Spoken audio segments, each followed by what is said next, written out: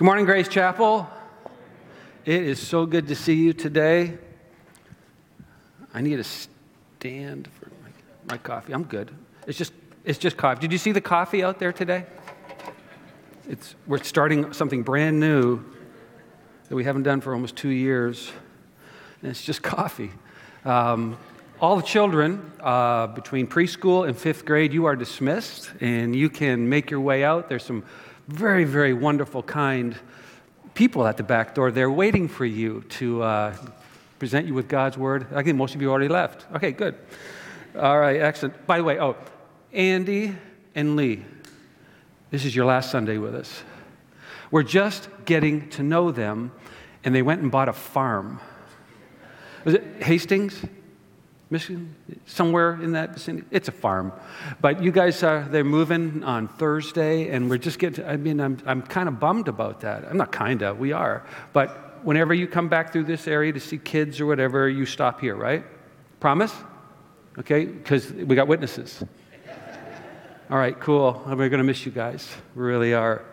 The Gospel of John, that's where we are for, a few months at least. I hope that we go right up through Easter, and when we get to the end of John, we'll be right at remembering death, crucifixion of Jesus Christ and his resurrection from the dead. John's Gospel, as I introduced last week, and I mentioned it's unique. It's unique when you compare it to the other 3 Gospels, because in the other 3 Gospels, don't you love Matthew, Mark, and Luke? I mean, yeah, you gotta love it. And I love how Jesus, in those 3 Gospels, often taught through parables. You guys like parables? You like the stories? Lost coin, lost sheep, wicked servants, wicked masters, good masters, storms, fruit, thorns, treasure. Got everybody's attention.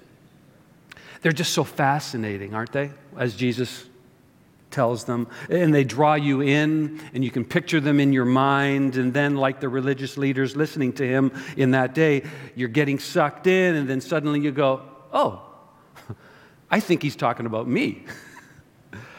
This isn't good. Well, the Gospel of John isn't going to present Jesus' teachings that way.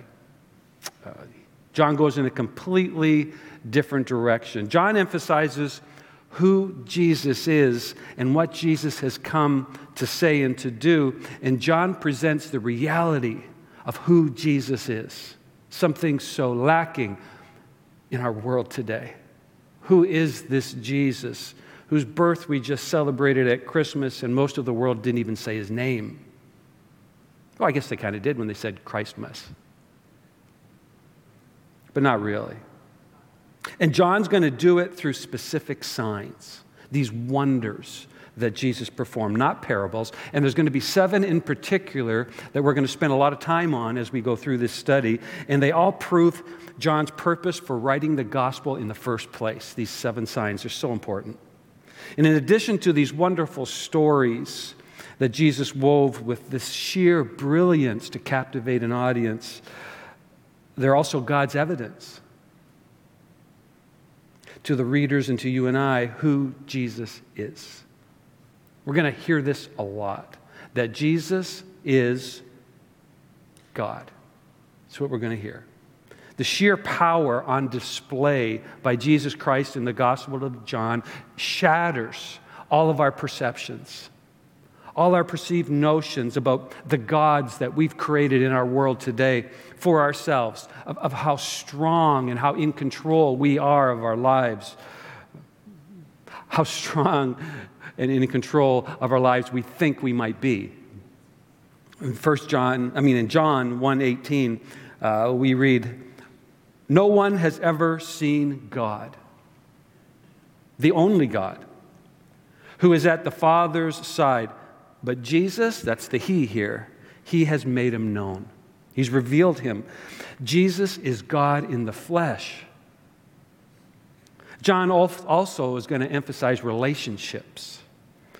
Jesus with the Father, Jesus with the Spirit, the triune God comes out loud and clear. If you are struggling with the Trinity or wondering whether you even believe in it, boy, John is enlightening. But John goes deeper.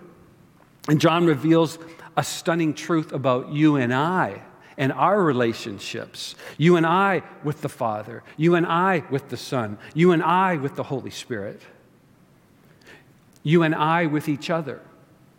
That we're actually brothers and sisters. That's why we fight so much. That was a joke. For those of you visiting, I didn't mean that. Well, I kind of. You and I in the world. A world which rejects these signs, these teachings, this faith in Jesus Christ alone. That God so loved this rebellious world, and we are to love it that much also. And we are to give ourselves and share this good news that John presents on every page. I want us to pray before we get back into the first 18 verses.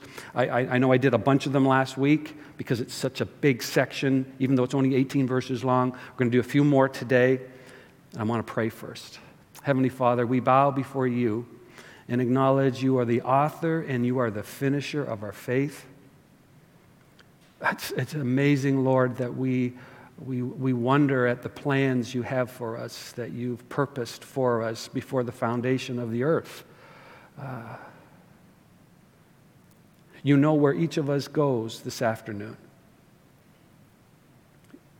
That purpose that you've called each of us to as your children who have placed our faith and trust in you through Jesus, you know to whom we should share this news of love. We should show and speak this news of love through your Son and our Savior this afternoon. God, prepare our hearts, prepare our minds as we worship you and you alone, and we look at your word as it's revealed through your faithful apostle John. And we pray these things in the name of Jesus Christ. Amen. The opening 18 verses of this first chapter set the stage for the rest of the gospel. I'll probably be referring back to some of these portions in the first 18 verses. And after you, on the back table there, and online it's available also on our website, right on the home page. After you've completed the study guides for this, the first one from last week is still there. Some of you didn't get it, I know, because there's still some there. You complete that study guide. It's an intro to the book. And then today's 1 to 18 is back there also. There's 2 separate ones, both available. And every week we'll be giving you more so that you can get into this for yourself. And you'll see this. We looked at a few of these verses, as I said last week, but John opens with the words. And we spent a lot of time on this, so I won't right now, but John 1:1. In the beginning was the Word. And the Word was with God, and the Word, everybody say this together, was God. Wow. And we saw that in John's very first sentence. He proclaims that Jesus is the eternal, pre-existent Word of creation. Can you fathom that? Can you take that in? Meditate on that for a couple seconds, and the one-of-a-kind Son of the Father, the Son who is himself God. And John goes on to explain in these 18 verses that this eternal Word has now become incarnate. You see, we can't capture, we've got all these definitions about what does it mean to be God in the flesh, to be completely divine and completely human, and we've got all these definitions, and we talk and we talk and we talk, and so theologians decided, well, let's just capture it in one word. Incarnate. It's all of that and so much more. Becoming flesh and divine, walking in human history.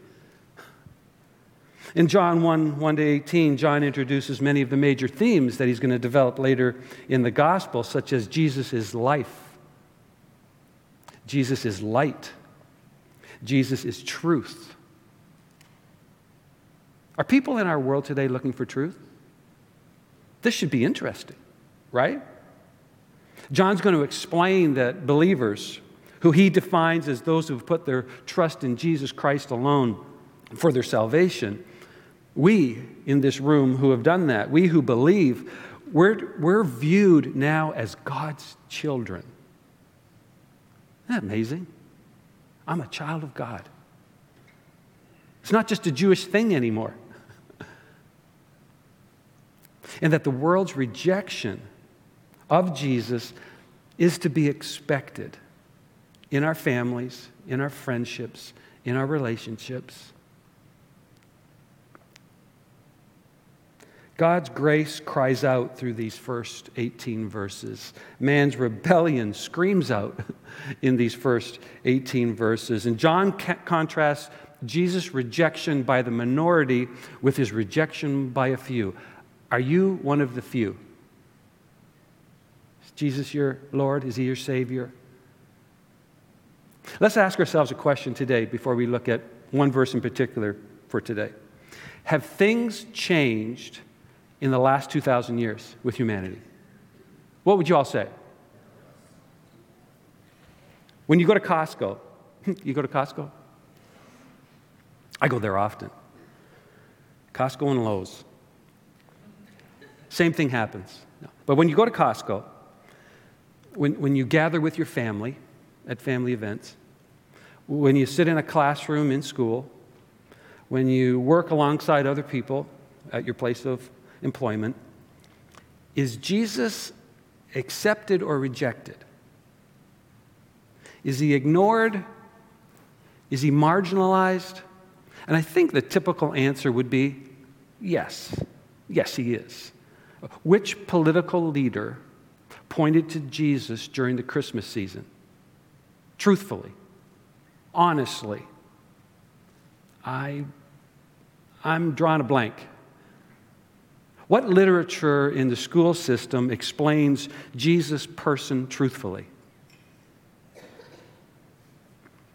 How many things have changed today? Not much. The condition of the human heart has remained the same since Adam and Eve decided what you and I still decide: we want to be in charge. And in this panoramic picture taken from these first 18 verses, we get to see the good news that Jesus is God, and that he has taken on flesh and he's come to earth as God's redemptive solution to the chaos that we are, to the chaos that we have created because of who we are. And this morning, I just want to focus on John chapter 1, verse 14. Aren't you glad? Don't get too excited about it. Yeah. John 1:14. But I got like 4 points. And the Word became flesh and dwelt among us. Wow. You spend a couple sermons there, but I won't. And the Word became flesh and dwelt among us. And we have seen his glory. Glory as the only Son from the Father, full of grace and truth. Now that's a passage of Scripture. First, John 1:14 makes clear that when John speaks of "and the Word," he is speaking of, everybody, Jesus, exactly. That Word, which John first mentioned back in John chapter 1, verse 1, a clear reference to the creative act in Genesis chapter 1, verse 1, the beginning of time, the beginning of our universe. John begins his gospel by painting for us this glorious portrait of Jesus Christ, revealing that he's God, describing him as the expression of God. God's very word, God's very words are now walking in flesh. Man. And this fact, I believe, is the stumbling block for so many people in our world today. I have friends, I have acquaintances, I really do. I have friends. And some of them will readily admit that they respect and even love Jesus' teachings. Have you got friends like that? Like, oh yeah, Jesus, man, what a teacher. Oh, some of the things he said about love was just wonderful. Yeah. It's a discussion point, at least for us, so that's a good thing. And some of them even know what some of those teachings are. It was just surprising. But that he's the only way to God the Father, through faith in his death, burial, and resurrection? No, I just can't see that. They can't buy that. Or they're completely confused that those two things, Jesus' teaching and your trust in his death, burial, and resurrection, are somehow connected. And you have to tell them that you can't have one without the other. They just don't get it. Take Elon Musk. Y'all know Elon? He's got a little bit of money, and he's got these really cool cars. Some of you probably even have one. And I'm not bashing it at all. But plug it in. Take Elon Musk. He recently, just last couple of weeks, shared his thoughts on Jesus and religion in an interview. And I quote this because it's classic. It helps us as we go through John. When asked by the interviewers, who were believers, would you accept Jesus as your Lord and Savior? They just flat out asked him, would you accept Jesus as your Lord and Savior? And they want your personal Lord and Savior. And then somewhat jokingly, the interviewer said, it's a quick prayer. Musk sat there. You can watch the video. He sat there stunned for a few seconds, and then he responded. Now listen to this. I agree with the principles that Jesus advocated. Good. There's some great wisdom in the teachings of Jesus. True? Absolutely. And I agree with those teachings. Well, really? All of them? He continued, things like turn the other cheek are very important, as opposed to an eye for an eye. An eye for an eye leaves everyone blind. Okay. Forgiveness is important, and treating people as you would wish to be treated. Love thy neighbor as thyself. He quoted Jesus word for word right there. But hey, this is what he said. If Jesus is saving people, I won't stand in his way. Sure, I'll be saved. Why not? That's pretty typical. But it misses the entire point of who Jesus really is. John cuts through all this rhetoric that's in our world today, all the confusion and even all the denial, and John gives us a glimpse of the Trinitarian nature of a holy God. And he teaches us that this same Jesus is one with that Trinitarian nature of who God really is, and that he was crucially involved in the very creation of our universe and its restoration from sin's curse. Second, John 1:14 announces the greatest event in human history. And the Word became flesh and dwelt among us.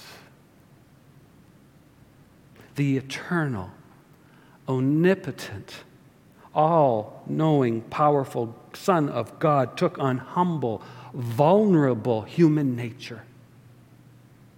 And he lived among humanity as one who was both fully God and fully man.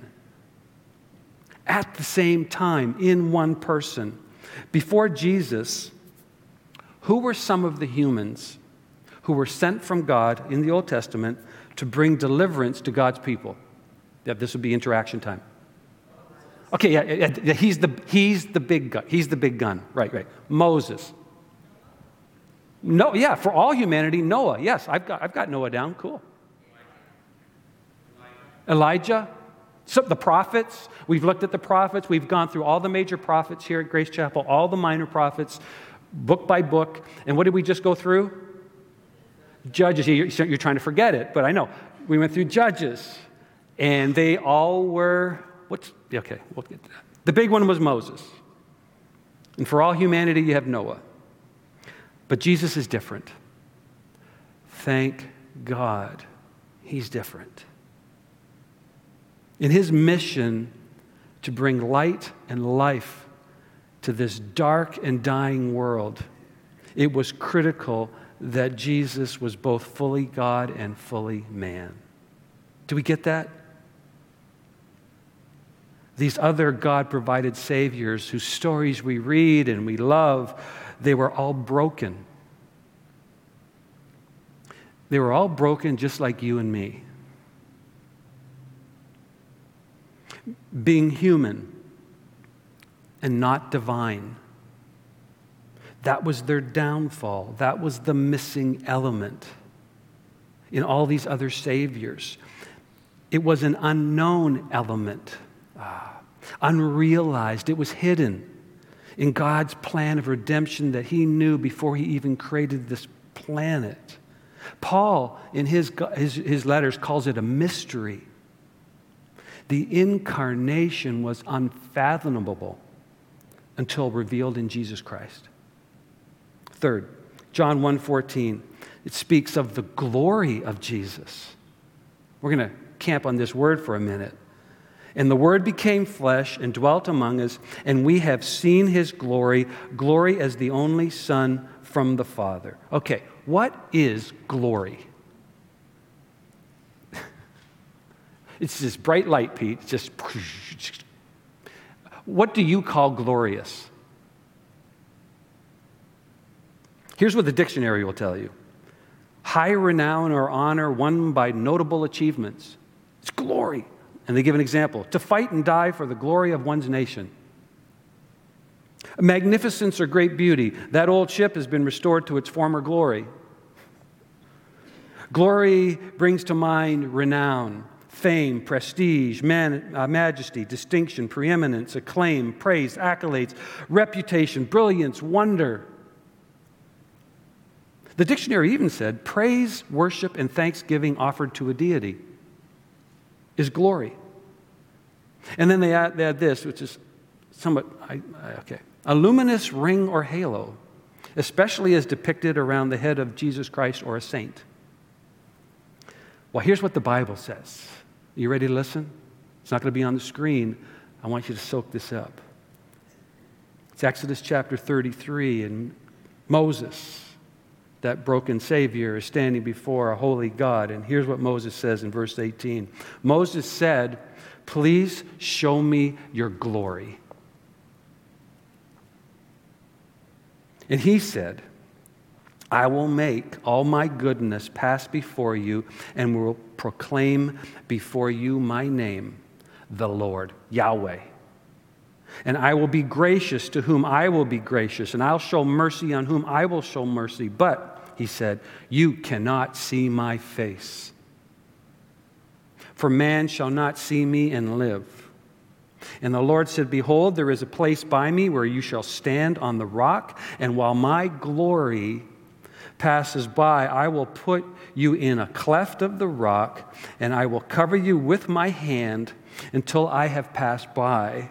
And then I will take away my hand, and you'll see my back, but my face you will not see." And then Moses comes off that mountain one day and talks to the people in Deuteronomy 5 about how he's just been given the 10 Commandments on those tablets of stone, and about his permission to speak with God. And he describes it this way. He says, "These words the Lord spoke," he says, Deuteronomy 5, "These words the Lord spoke to all your assembly at the mountain out of the midst of the fire, the cloud and the thick darkness, and a loud voice." And he added no more. These were the laws he handed down. "And he wrote them on 2 tablets of stone, and he gave them to me. And as soon as you heard the voice out of the midst of that darkness, while the mountain was burning with fire, you came near to me, all the heads of the tribes and your elders, and you said," this is what you guys said when you saw this glimpse of the glory of God, "Behold, the Lord God has shown us his glory and greatness, and we have heard his voice out of the midst of the fire. This day we have seen God speak with man, and man, you, Moses, still live. Now therefore, why should we die?" They were scared. "For this great fire will consume us. If we hear the voice of our Lord anymore, we will die. God, quit talking. We're going to die." That's how big he is. And they said to Moses, "Go and hear all that the Lord our God will say, and you come and speak to us, because we can't endure his voice. You go and to us all that the Lord our God will speak to you, and we will hear, and we will do it." You see, when you get a glimpse of the real glory of God, you can't handle it. All these people today who talk about seeing the glory of God. God showed up to them in a vision or a prophecy or whatever, and they act like it was like nothing. It's like, oh, yeah, it was cool. It was really neat. I don't think so. You can't handle it. And when you hear what he says, you do it. These passages teach us about what real glory is, God's glory, and about what John is communicating with his words.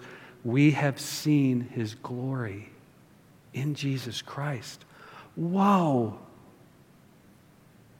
Fourth, John 1:14 describes Jesus' glory as being full of grace and truth. And the Word became flesh and dwelt among us, and we have seen his glory, glory as of the only Son from the Father, full of grace and truth. Jesus is absolutely gracious. And Jesus absolutely fulfills the law of truth. Sometimes we people, we abandon the truth and we pursue sin. Can I get a witness? Okay, few honest people, the rest of you are lying, in church. It actually happens a lot. And I know for some of you, it probably happened this morning. There's still time, repent. You see it in how we judge each other, right? You see it in how we treat each other. And people attempt to justify their sin. And I've heard this in Christian settings. They justify their sin and they actually call it grace. Have you heard that? Have you used that? Meaning that they have some kind of misguided view of what freedom in Jesus Christ really is, that it somehow allows them to do as they please now. I'm free in Christ. I'm not under the law anymore. Somehow grace equals freedom to commit sin. Sin results whenever truth is abandoned and ignored. We all know that, right? We could all march up here and we could give a living example of it from our own lives. I ignored the truth, and this is what I did. This is what I thought. This is where I ended up. Another type of sin is legalism. And it can also result when grace is ignored. Sometimes we people, we abandon grace and we turn to legalism. We attempt to call it truth. Meaning we have some misguided view of the law and its role in our lives. Legalism is this overconfidence in one's personal righteousness. And it has a very strong tendency to condemn sin in others while ignoring the sin in your own life. Both sin and legalism are perversions of grace and truth. And Jesus is the embodiment of both grace and truth in perfect balance and in perfect harmony. There can be no other. He's it. Grace is unmerited favor. I don't deserve it, yet I stand here before you and I trust it. I accept it. I honestly don't get it. Grace is unmerited favor. It's full-blown in the truth of the free gift of salvation. Salvation that God gives to believers through faith in his Son, Jesus Christ. Jesus is perfectly 100% grace, and Jesus is perfectly 100% truth, all at the same time. When he responds to another person, when he sees another person for the first time, it's perfect. Don't you want to be there? As I commented last week, he's just that good. That's why we call him Master. You'll be working through these verses in more detail if you grab the study and some serious meditation. But for now, I just want to finish with the next verses, John 1, 14 to 17, 16 to 17. For from his fullness we have all received grace upon grace. The opening of John's gospel announces this good news. And did you notice, if you've read the first 18 verses, which you were supposed to do, I know, but did you notice that these first 18 verses did not contain a single command to obey? Does that stand out to you? But they were simply news to believe, to trust in, that God in the flesh rescues sinners trapped in sinful flesh, that Jesus has come so that we, the undeserving, might receive grace upon grace. Verse 17, and for the law was given through Moses, but this grace and truth, it came through Jesus Christ.